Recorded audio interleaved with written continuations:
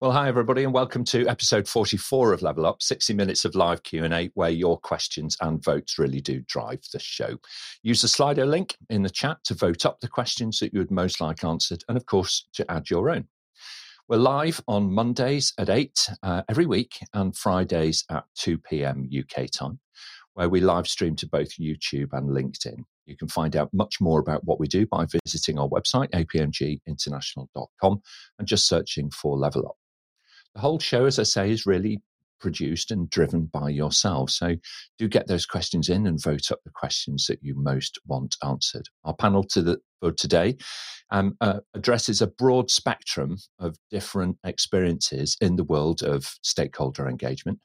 And we're really delighted to welcome each and every one of them. So let's jump straight in and meet them. Joining us for the first time today from Australia is Laurie Bowman. Laurie's background is in engineering and construction. He leads project portfolio planning and control at Synchrony Projects. He's a trainer and advisor for the whole suite of PPM planning, assurance, risk management and control. Welcome to Level Up, Laurie. Great to see you. Thank you very much, Nick. Good to be here. Excellent. Thank you very much. Jeroen Geurtsen is a regular contributor to Level Up and has a strong consulting background implementing multinational ERP systems, mergers and acquisitions, change and implementation programs. Welcome back, Jeroen. Great to see you again. Thanks, Nick. Indeed, very nice to be here again. Yes. Thank you very much indeed. Tom Kruse joins us for his second appearance on Level Up. He works, of course, for the Business Relationship Management Institute, where he's their Director of Worldwide Advocacy. Tom enjoys traveling, and he's got a passion for discovering and learning from different cultures all around the world. So welcome back, Tom. Great to see you. Appreciate it, Nick. Thanks for having me again. Okay, excellent. Patrick von Schlag is an expert speaker and, of course, the president of the Deep Creek Center over in the US, where he's clocked up an impressive quota of helping more than 400 different organizations adopt new ways of working with leading practice around the world. Welcome back, Patrick. Thank you, Nick. It's very nice to be back with you. Brilliant. Okay. And thank you for joining at such an ungodly hour in the middle of the night for both yourself and Tom. I'm kind of feeling for you. I really am. But thank you very much. If you're watching the recording of this, you have no idea, but it's seriously late where they are. All right. We'll talk a bit more about that a wee bit later. Nick is actually in a much more time zone friendly location. He's in Dublin in Ireland. He's an independent change leader working in the financial services sector at the moment and has a proven track record of delivering transformational change programs around the world. Welcome back, Nick. Great to see you. Thank you very much, Nick. Looking forward to today. Okay, thank you very much. Our question master for today is Suchitra Jacob, and she's joining us again from Bangalore in India. So, Suchitra, let's jump straight in. We've got lots of questions stacking up, and we'll have our first question, please. Hi, everyone. First question is from our panelist, Laurie. How do you plan for engaging with project stakeholders? Okay, well, Laurie, I'm going to come to you last, if I may. Patrick, let's kick off, and then we'll hear from Jeroen. So I think it's actually very important to begin your journey with your project stakeholders even before you have a project. When you're building your business case, when you're trying to assess options, you want to be able to identify stakeholders, stakeholder value, and outcomes, because it's very fundamental to making the case for whether the project should even take place and what the relevant level of interest and engagement of the different stakeholders should be. Thank you very much indeed. Jeroen, how do you go about the planning phase for engaging? Fully agree with Patrick on this, and it's really, you have to understand what it is, what you will be doing with your project, and who will get affected by the result of the project, or who do you need to help you support and really get it done. And if you understand that, well, then engage with them. Okay, thank you very much indeed. Nick, your thoughts, please? So I'm going to talk about coming into a program or a project a little bit later once it's started, because that often happens. You don't have the opportunity of engaging that early. And for me, then it's absolutely vital that people understand what you're out to achieve.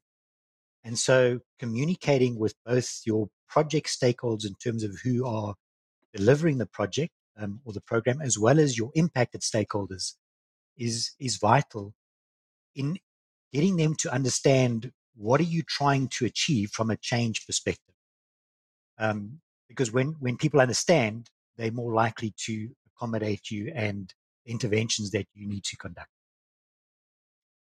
Excellent. Thank you very much. I totally agree with that. A lot of the projects I worked on, stakeholder engagement came far too late in the project. It was almost like an afterthought. It was like, oh, hang on a minute. Isn't there's something in this method that says stakeholder, and so it kind of happened almost, at the 11th hour and the 59th minute. Laurie, you work in this space. You're an expert in this space. Mm-hmm. How should we go about planning to engage? Well, interestingly, I agree with the perspectives of all of the panelists so far, 100%. So early on, understanding what are the systems and who are the stakeholders who may be impacted, and what are their perceptions of the project, their perceptions of risk and value, and then working with them as well through the implementation as well, so that change impacts are understood, so that people can transition to that new way of working or that new normal, whatever it is, as seamlessly as possible. Yeah, I totally agree with that. It's quite interesting, isn't it, that often, stakeholder groups emerge as protesters. It's quite a strong word, but, as folks who are going to be holding back the project, and you kind of think, what are they doing? And then you suddenly realize do you know what? They're probably a stakeholder community, and maybe we should have thought about engaging with them a little earlier. So great first question. Thank you very much, Laurie. And thank you for your guidance there. Brilliant. Suchitra, let's move on, please. We'll take our next question, if we may. Next question from Jeroen, our panelist. How do you get a stakeholder involved in a change? The person is too busy in the operational work. Okay, very good. Nick, and then Patrick. So this is an excellent question because in my experience, nearly every time I've delivered a program, stakeholders are too busy in operational work, and they have to manage or balance being involved in business as usual and in programs. And I think there's multiple approaches, but I'm going to just talk about one which I think is very, very important, and that is to ensure that you have not only the leadership buy-in, but leadership communication of the value that they see of that particular program or project.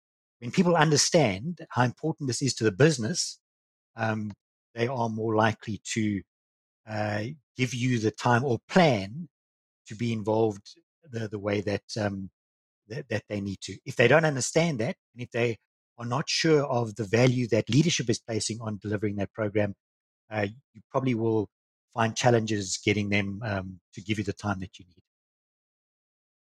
Thank you very much indeed. Patrick, and then Tom. So this question opens a whole bunch of different challenges. Are we thinking about the collaboration model as two-way or one-way?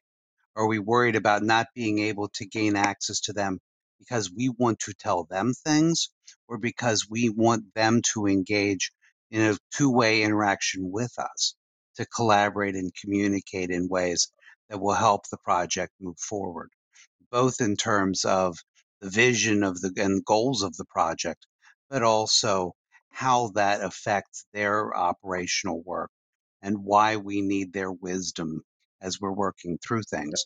The other key area I'd encourage people to think about is choosing communications vehicles that make sense for that particular stakeholder, right? It may not be possible for them to engage in meeting schedules based on your time frames, but they may be able to gain access to task boards, participate in other types of offline feedback mechanisms that give them more flexibility in how to engage with you. It's going to be a key part to this, isn't it? It's making sure that the mechanism for that engagement, communication and engagement is going to be fit for purpose.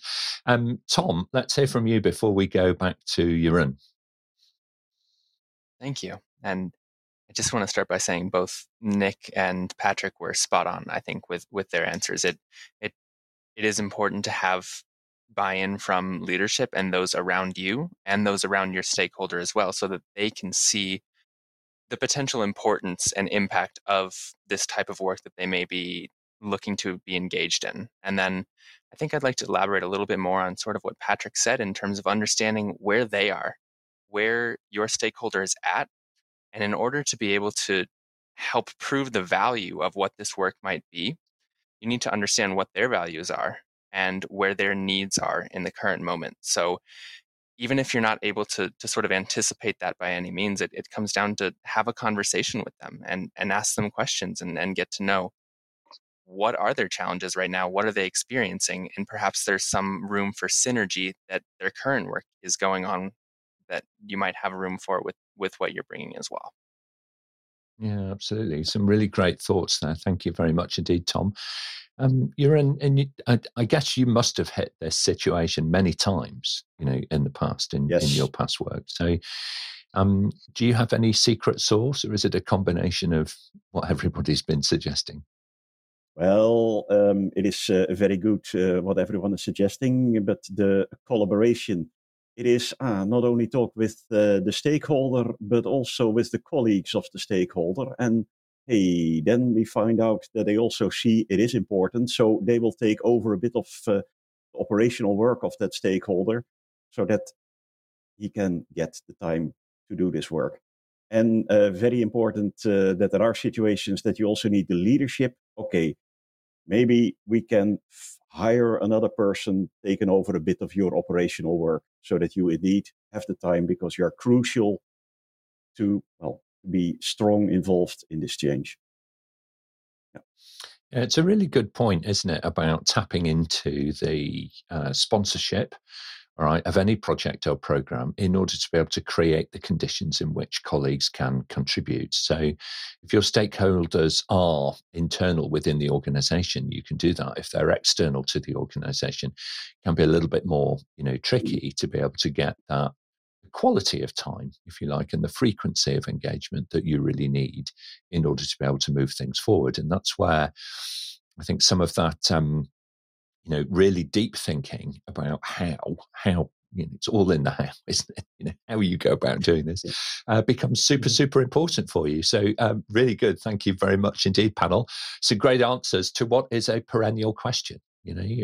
Busy people get things done, so they're always getting invited to take part in projects, and they kind of eventually end up with this sort of salami sliced calendar that looks crazily busy and doesn't actually give you the engagement that you so desire. Very good. Thank you, Suchitra. Now then, if you're watching this, from your desk, and I know many of you are because we can see the stats kind of coming in live to us, you can put your question directly to the panel. All right. So you could just type a question into the chat on LinkedIn or on YouTube. Our colleagues will pick it up from there, and very soon it will be in front of the panel. So please do that. It'd be great to have some live questions in the mix. Okay, Suchitra, let's take our next question, please. We have a live question that has just come in. It's from Tanya Ilahi. Yeah. What are your tips for engaging stakeholders who are openly opposed and have power to block?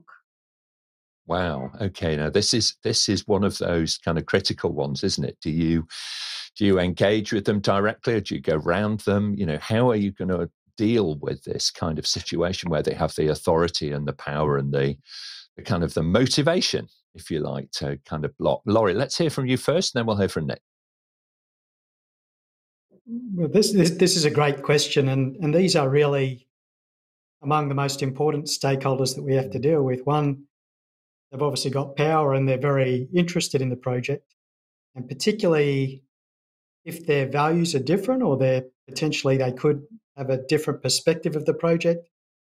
This is where you can get real value from asking those questions, unpacking their perception of the world or their perception of the project, and then working as much as possible to either align or find those synergies where the likelihood of having a block or a resistance to the project can be reduced as much as possible, and ideally as early as possible in the life cycle. Okay, excellent. Thank you very much indeed. Nick? I think just to start off, these are probably some of your most important stakeholders, because often if you can win them over, they go from resisting to actually enabling. And I think there's no easy answer, because different people have different motivations and have different ways in which you need to engage with them. I think in past experience, people who are openly opposed, have power to block, usually sit at a higher level, and you need to be able to sell the program to them, or the project, on the value that it's going to create, not just for them, but for the company. And that's often an engagement, a two-way discussion, a dialogue. And in my experience, this is not necessarily an easy thing. And there's no easy way to do it. It will take time, it'll take effort, and it'll take you being wise in how you deliver, or how you share information with them, to hopefully turn them around. Excellent. Thank you very much indeed. Tom, your thoughts? Absolutely. And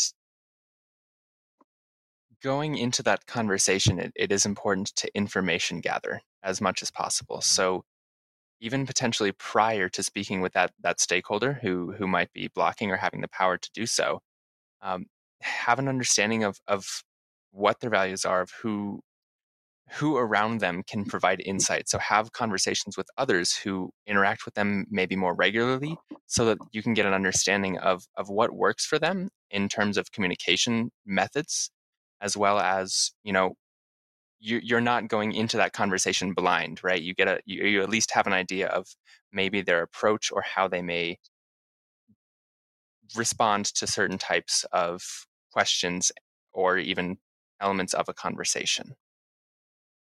Absolutely. Some great insight, and completely agree with that. Thank you very much. Let's go to Patrick and then Jeroen. So when someone very senior has that kind of open resistance to a project or program, there's almost always a real reason under the hood, right? They're not doing it to be spiteful or to be challenged. They often see things or know things that maybe other stakeholders don't know. A lot of times, these folks are some of the less popular of the senior stakeholders: a risk manager, a compliance manager, someone who has deep knowledge of a meaningful risk that could compromise the ability of the project to deliver its goals. And so when you give these stakeholders a full hearing and you give them an opportunity to share their concerns and then engage them in problem solving those concerns, you can often convert them. They often, for example, wish to see certain types of risk mitigations or some types of contingency planning that will encourage them to be more supportive of the overall approach. Really good insight, actually, because what we often see in a behavior is a symptom. It's not the cause. So you're absolutely right, Patrick. Just find out. Try and explore and find out.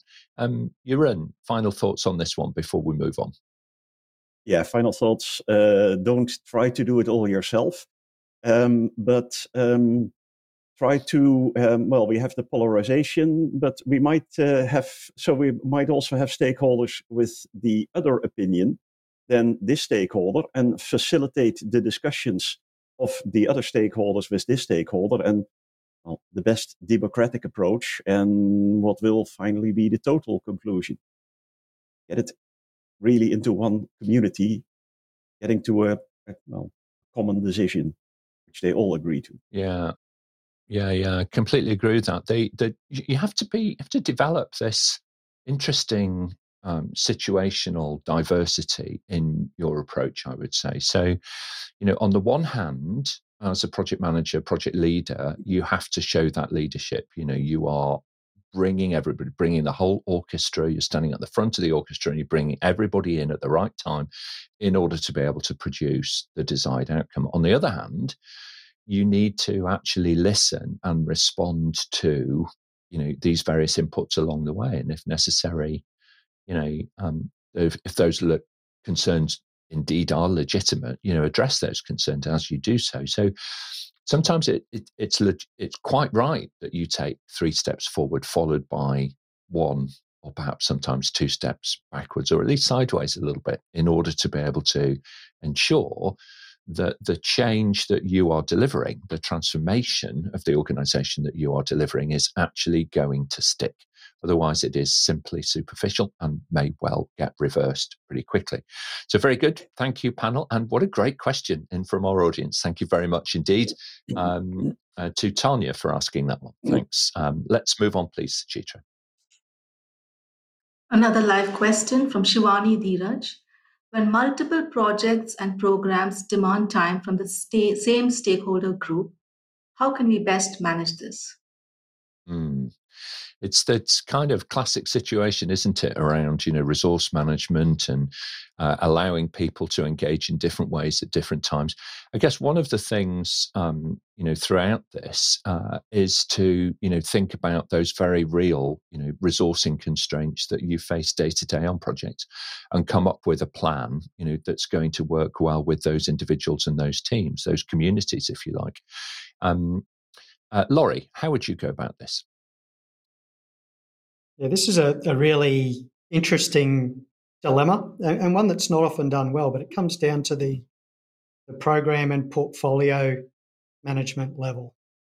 So ideally, as much as possible, if you are in a multiple project environment like this one with constrained resources or key resources that are in demand, project prioritization criteria. So actively engaging, having a dynamic portfolio of projects where you're continuously sensing and having some criteria by which it's really clear which projects are of higher priority than others, just to make it easier for those stakeholders to also then allocate their time and resources to whichever project is delivering the most value or most critical at a particular point in time. Excellent. Thank you. Great idea. Use those skills that you have in that program portfolio management methodologies and so on. Patrick, and then we'll hear from Nick. Just a couple of thoughts. One, of course, is it's important to acknowledge this when we're asking these stakeholders for time and investments and effort, that we understand that we are competing with many other constraints on their time.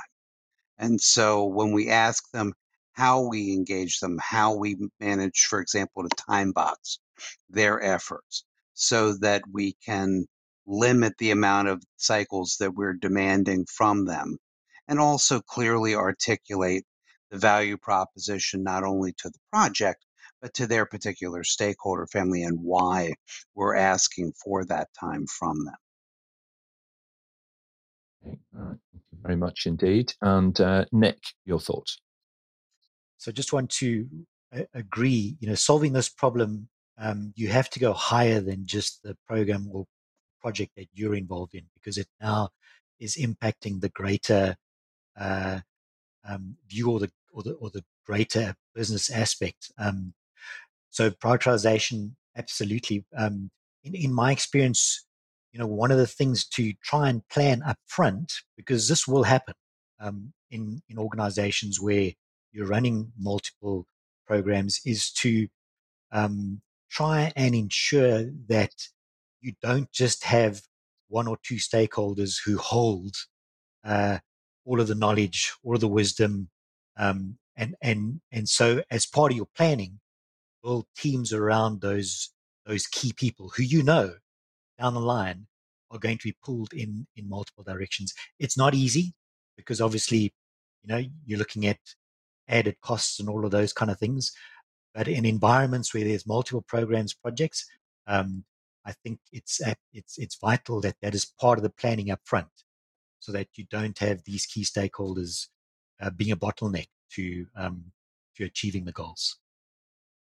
Thank you, Jeroen. Yeah, it's also agree with that, but the priority setting, and in a similar situation, I had the discussion with all the stakeholders, and let's together distribute our work a bit and set the priority.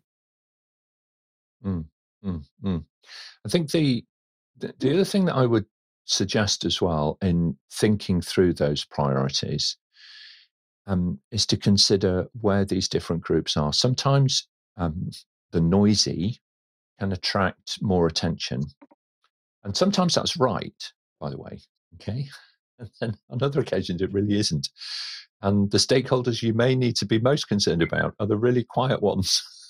So, just have a little think, many, many years ago when we were kind of doing payroll implementations, stakeholder communities there, it was the quiet ones that we were most concerned about. Working in local government, payroll in local government. By the way, if you've ever implemented payroll in local government, I take my hat off to you because it's not the easiest thing to do in the world at all. So very well done if you got that right. But it's just thinking that through. The presence of something is good. The absence of something may be a little warning as well for you to tune into. So make a note of that and see how you go. Very good. Suchitra, let's move on, please. We'll take our next question. Another live question from Paco Bates. What is an effective way of measuring stakeholder engagement and monitoring and controlling engagement? Any tips on a qualitative way to measure engagement? All right. Okay, panel. So how do you go about measurement when it comes to stakeholder engagement? Who would like to kick us off with their thinking on this particular one? Yes, please, Tom, jump straight in. Absolutely. So that it can be pretty difficult, right, to get a sense of the qualitative elements of a relationship, right, of how you are going about driving value with somebody around you. And so because it's not easy, right, you need to be able to put a plan in place prior. And one tool that I often like to use, right, is actually a value plan tracker. So it's getting a sense of, at the very beginning of a project or an idea stage, is setting out criteria, obviously the quantitative criteria for what you want to see happen, what you anticipate happening, cost savings, revenue growth, whatever that may be, right? Then also getting a sense of, well, we're all working in this together, right? We're still building a relationship and we're looking to create and drive value as a team. So just getting an understanding of people's emotional states and where they are can be really beneficial. So I would just give my biggest recommendation of have that conversation with them, let them know that you care, and let them know that you want their conversation and their input to be heard. So constantly validating and going back and having these conversations and having those check-in conversations can really give you a sense of how the relationship is driving together. And if at one point it starts to veer off and you have there's a disagreement or something like that, at least you've had that check-in conversation and you can steer it back on track just by feeling, even if the quantitative elements are currently there. Thank you very much indeed. Nick and then Laurie. So also just to agree, defining quantitative as well as qualitative. Quantitative could be attending meetings, could be passing on communication, could be demonstrating commitment in terms of assigning resources at the required time, etc. But qualitative is also important, in terms of attitude. And what I have used in the past is actually assigning project team members to certain stakeholders out in the business. And, every second week or so, pulling everybody together for half an hour and saying, so where are your folks? And actually, just assigning a simple view. Are they green? In other words, they're good, they're happy.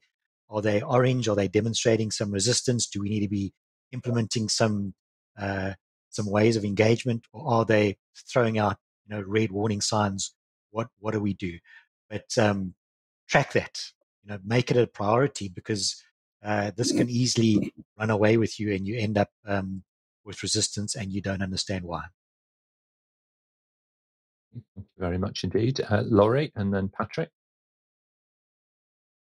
So, yeah, I agree with both Tom and Nick. And certainly for me, the one program where I've seen it done really, really well was incorporating elements of what both Tom and Nick said.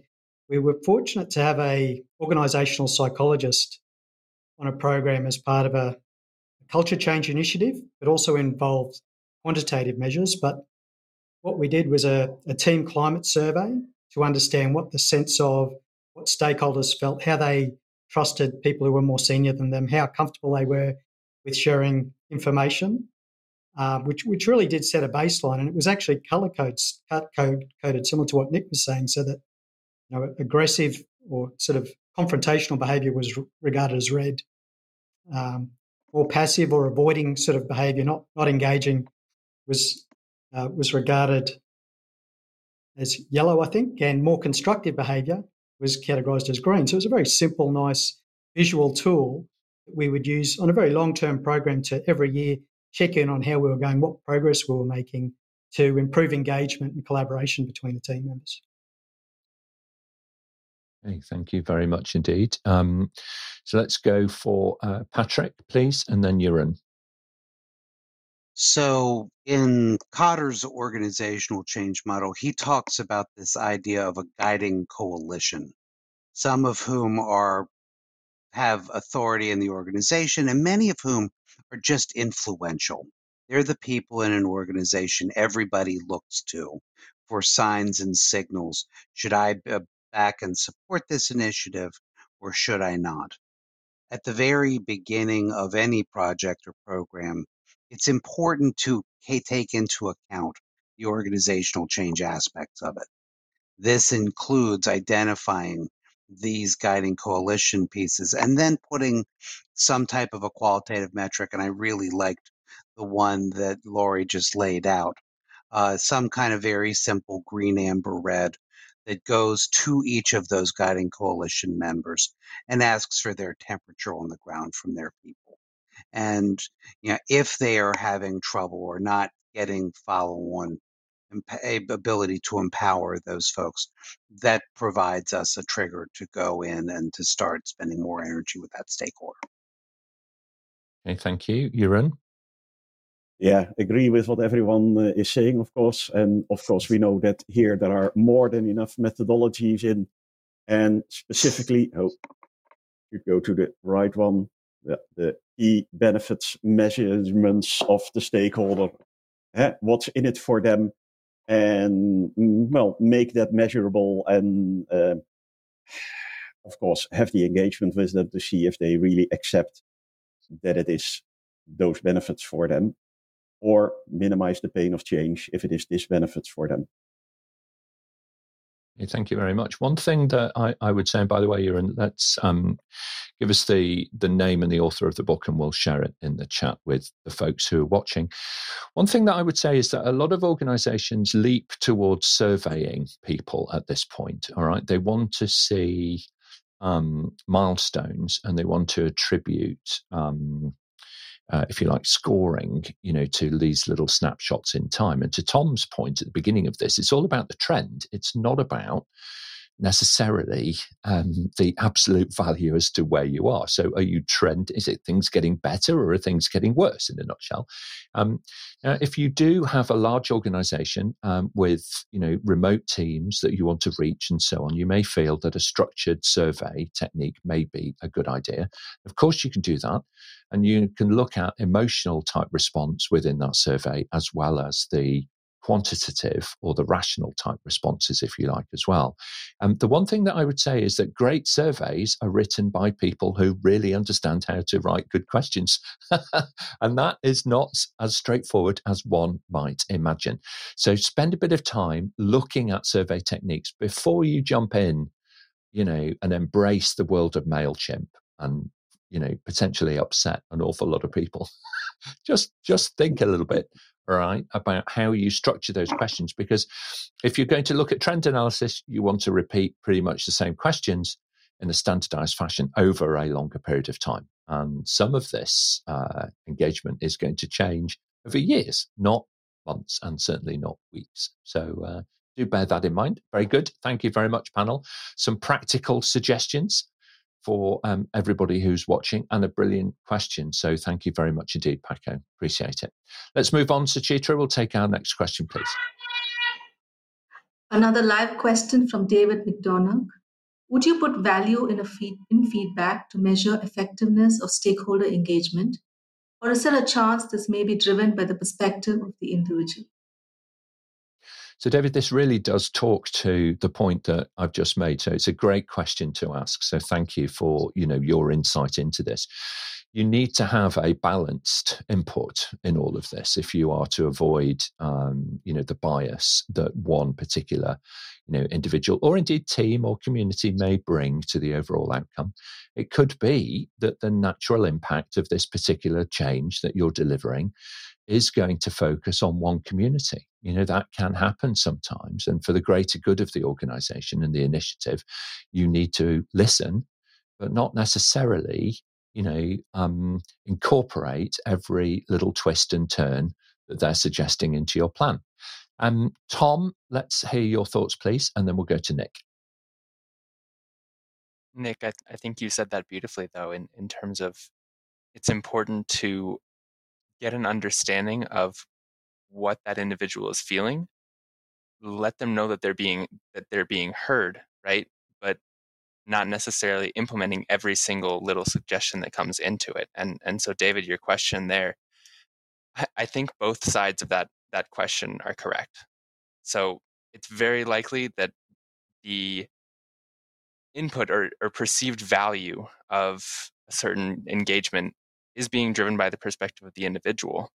And in fact, it is driven by the perspective of everybody who's in touch with that engagement. So all of the stakeholders are going to be bringing in their own perspectives. And I think all of that sort of feeds up into that feedback methodology.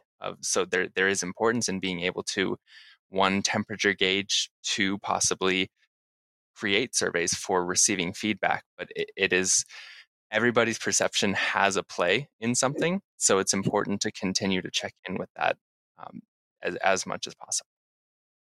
Thank you very much, Nick. And then Laurie? So that's pretty much what I was going to say. Individuals might have insights that we've missed. And so it's important to be open to that. But at the same time, it doesn't mean that we take every single suggestion and implement. It needs to be weighed against the objectives of the program and the overall good of what we're trying to achieve. Excellent. Thank you, Laurie. Yes, so I agree with Tom and Nick again. The only element I would add is, remember earlier on we were talking about there are some stakeholders who may have more power or influence or interest than others. And it might be that those who could potentially put a roadblock on the project or could empower the project or enable the project, it might be those sort of high influence type stakeholders that we really do take on board this feedback with a close magnifying glass, whereas some of the others it might be, may not be the same approach for other stakeholders that we take for those stakeholders. Okay, thank you, Patrick. So one of the opportunities that emphasizing these types of feedback loops can create for us is that while our vision for the project may be a reasonably fixed North Star, the actual steps by which we take to get there probably should be open to adaptation as we learn, as we get better perspective. And by opening yourself to this type of feedback from a broad array of different stakeholders, it gives you a better opportunity to learn, to prioritize, and potentially to reprioritize efforts to deliver a better outcome for the customer when it's all said and done. So I think it's actually very critical to emphasize creating many short feedback loops throughout your project and program for the express purpose of discovering all those things that you thought you knew that maybe you don't. Yeah, it's super important, to get that balance right. The other thing that I would suggest as well, just to try and avoid that bias, of one individual or one community is, if you can, either increase the frequency of your sample rate, or, if you don't have any more of those people, or alternatively increase the audience size so that you get a more balanced, kind of input. Because the more inputs that you have, the better the data is going to become. And always couch, we are so influenced, aren't we, by maths still. Okay, even at my stage in my career, I'm still working with colleagues who, didn't necessarily have, STEM as their main, kind of area of study when they were younger. So as soon as you put it in a chart, it becomes official. So be super careful about caveating those reports when you turn them into charts. And put on your sample size, put on your confidence rating, put on the actuals. You're reporting facts, okay? Our findings were XYZ, but it was a sample of 3, okay? Or a sample of 3,000. So do share that sampling, technique, the method. This is what we set out to find. This is what we found. And here are our recommendations for addressing what we found. That basic kind of principle is super important when it comes to managing the emotional and the rational elements. And over time, it will work through for you. Okay, very good. Great question. Thank you very much indeed, David. Appreciate you asking it today. Let's move on. Suchitra will take our next question. Next question is from Peter in London, UK. What are the panel's thoughts on having someone in the project team dedicated or at least focused on PR and communications? All right. So I guess this is for larger projects. Nick, start us off. So the first thing I was going to say depends on the size of the project or the program. I'm of the view that if you can have somebody focused on communications, do it. Somebody who understands how to communicate. Driving change or running programs, you often understand content that needs to be communicated, but the how is often something that if you have expertise, makes that communication a lot more effective. People hear in different ways. People understand in different ways. And so in my experience, it is way more effective to have somebody who understands how to talk to different stakeholders the most effective way. So I would say, if possible, have somebody who's dedicated to it. Okay, excellent. Thank you very much indeed. Laurie and then Patrick. Yes, so I would agree. The only elements I would add is that if it's a project that has reputational risk externally, you're more likely to engage a PR or comms team, or if it involves internally a significant amount of change, for all the same reasons you're more likely to have a comms team, where if it didn't have those two elements, you may be less likely to invest in a specialist PR or comms person. Very much indeed. Thanks very much, Laurie. Let's go to Patrick and then we'll get to Jeroen.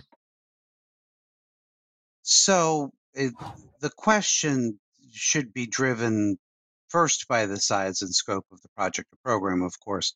I do think it's very important that even if you do have a dedicated resource who makes communications, and I always get concerned when I see language like PR, because it implies a one-way model of communications as opposed to facilitating a two-way communication.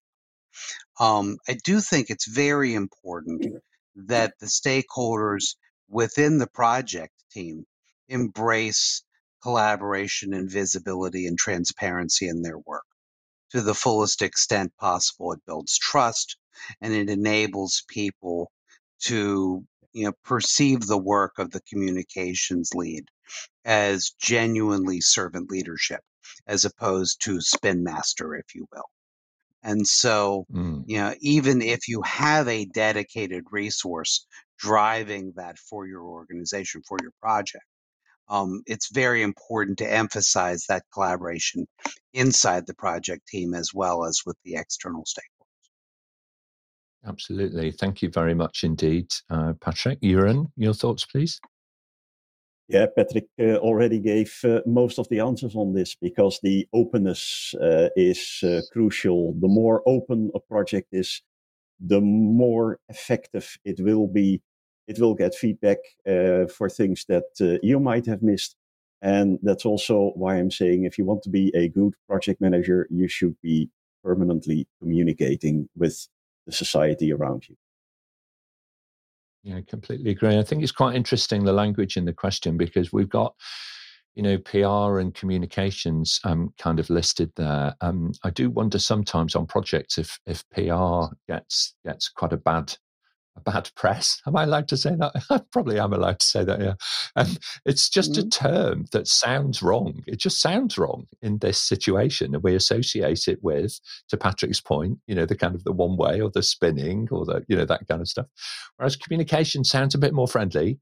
And then when you think to yourself about a project manager, we look for mentorship and coaching in so many different areas of project management, complex areas, risk management and scheduling and resourcing and, all of these sorts of things.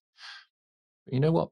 We probably all need coaching on how to talk to others, how to engage others, how to relate to others, and how to drop those shoulders a little bit more and just relax and speak from the heart and to be our authentic selves instead of the persona that we assume as we walk into the building in the morning.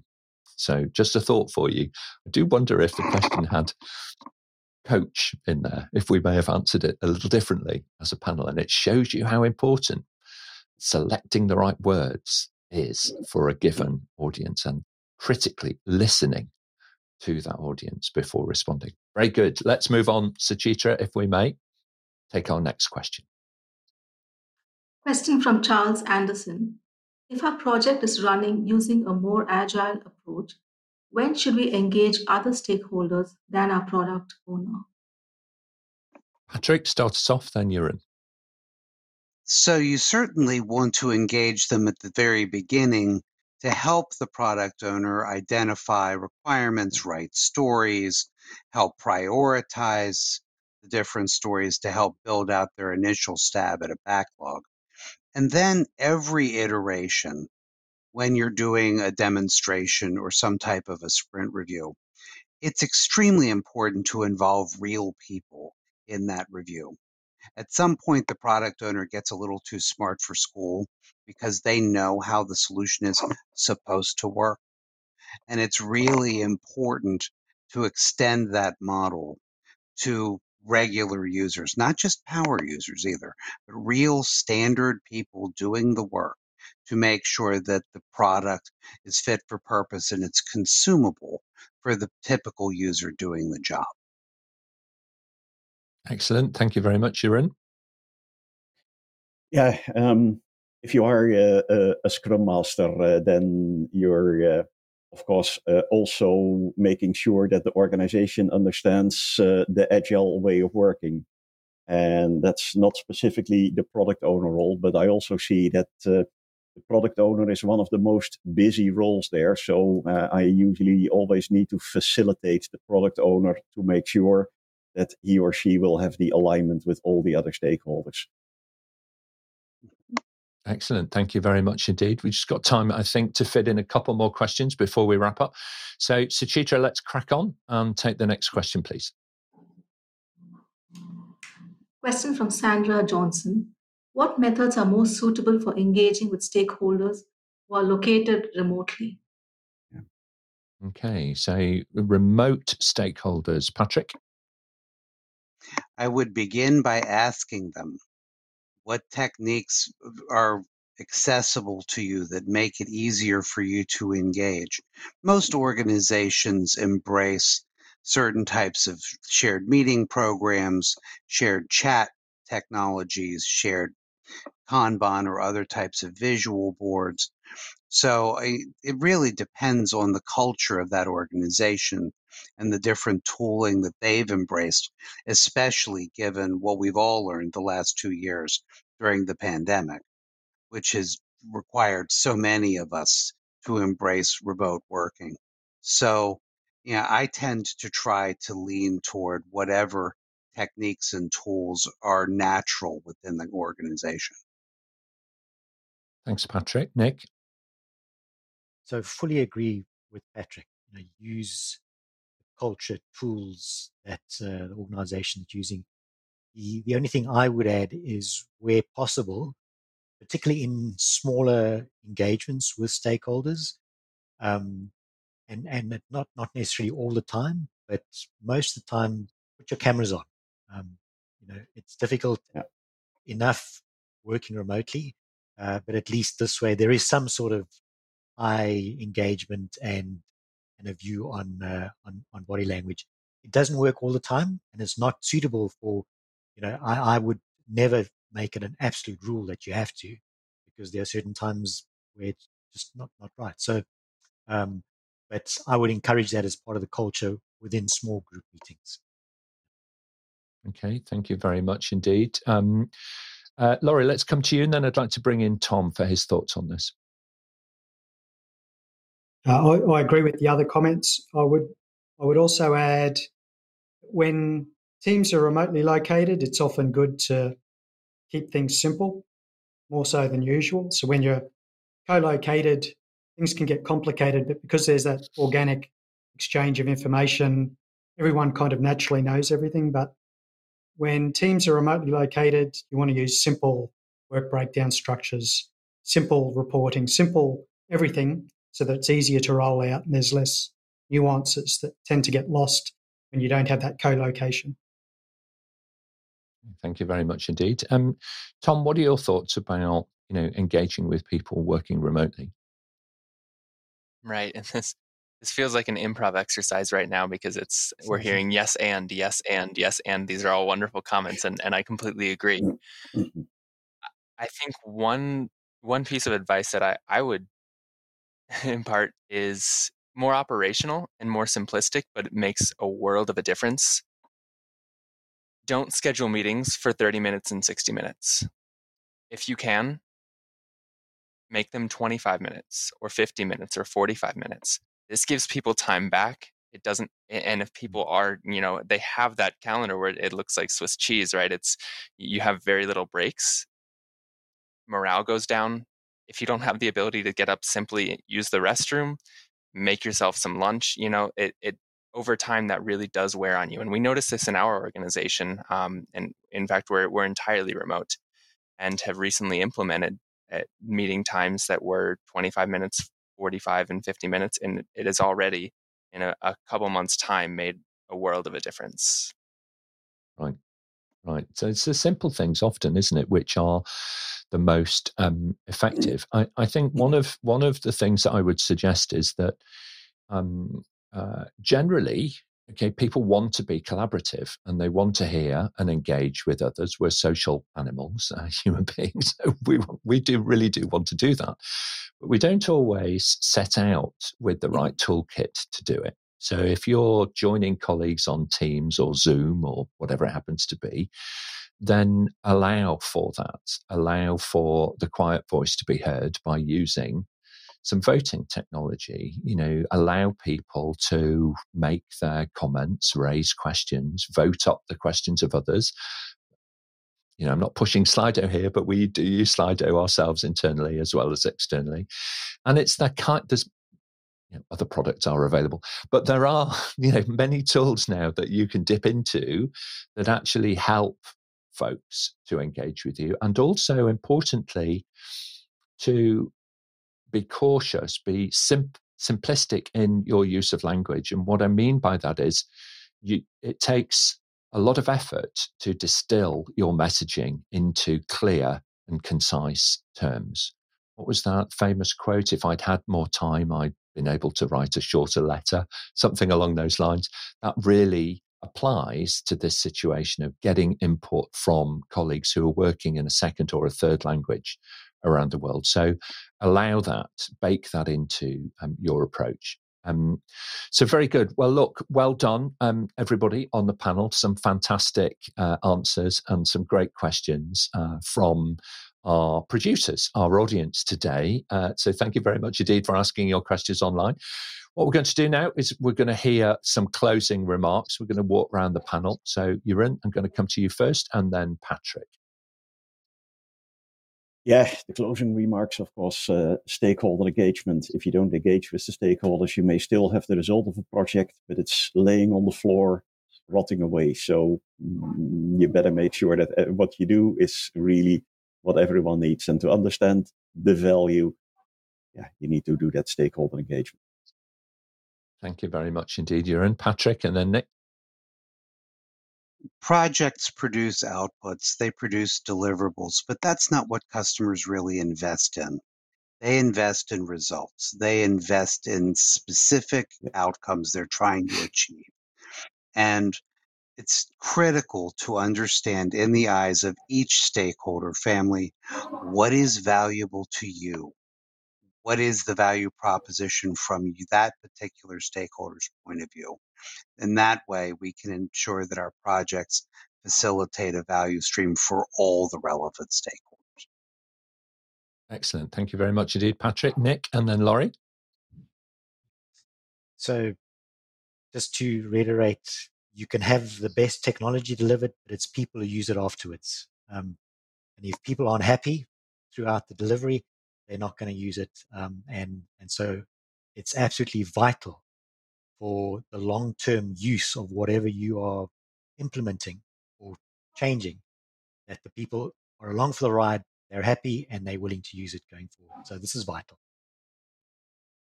Okay, thanks very much indeed, Nick. Laurie, and then Tom. Yes, it's just so important to, as much as possible, to have stakeholders aligned and engaged. And if we're not communicating, everybody's got a different mind map of why we're doing the project and how we're doing the project. So the more we engage, the more we learn, and the more we can get that alignment that we're looking for. Excellent. Thank you very much indeed. Tom, and then we'll hear from Suchitra.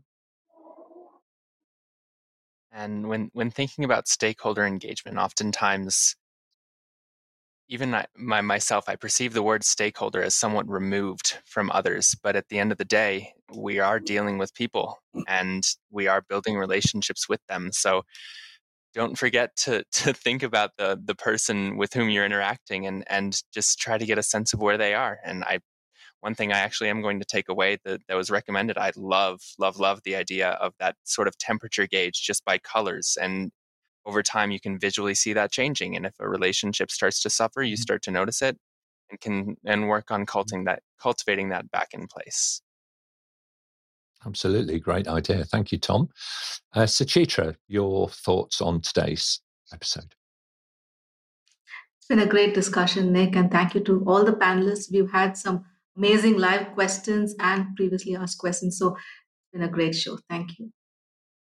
Okay, very good. Well, look, I'd like to thank everybody again for all of your input today during the show. It's fantastic. Great job. Now, if you've been inspired by our panel today and you're getting value from our content, then please do leave a comment below and help spread the word by liking and sharing the video online to your colleagues, your community. Coming up in episode 45, this Friday, the 4th of March at 2 p.m. GMT, we're going to turn our attention to how to build better business cases. And this is really a critical skill for everybody who is trying to learn and improve and progress their careers. Next week, Monday the 7th, if you're a mid-career project manager, this is a show not to be missed. All right, we're going to be focusing on how to build your project management career. So if you're early to kind of mid-career, this is really the focus for you. Friday the 11th, in episode 47, we will be discussing how to become a PPP specialist and bridge that gap between the worlds of the private sector and the public sector for delivering a value back to citizens. Subscribe to the show, and we'll send you a personal summary of what's coming up next and how you can join us here on the panel and level up your career with APMG. Thanks very much, everybody. We'll see you next time.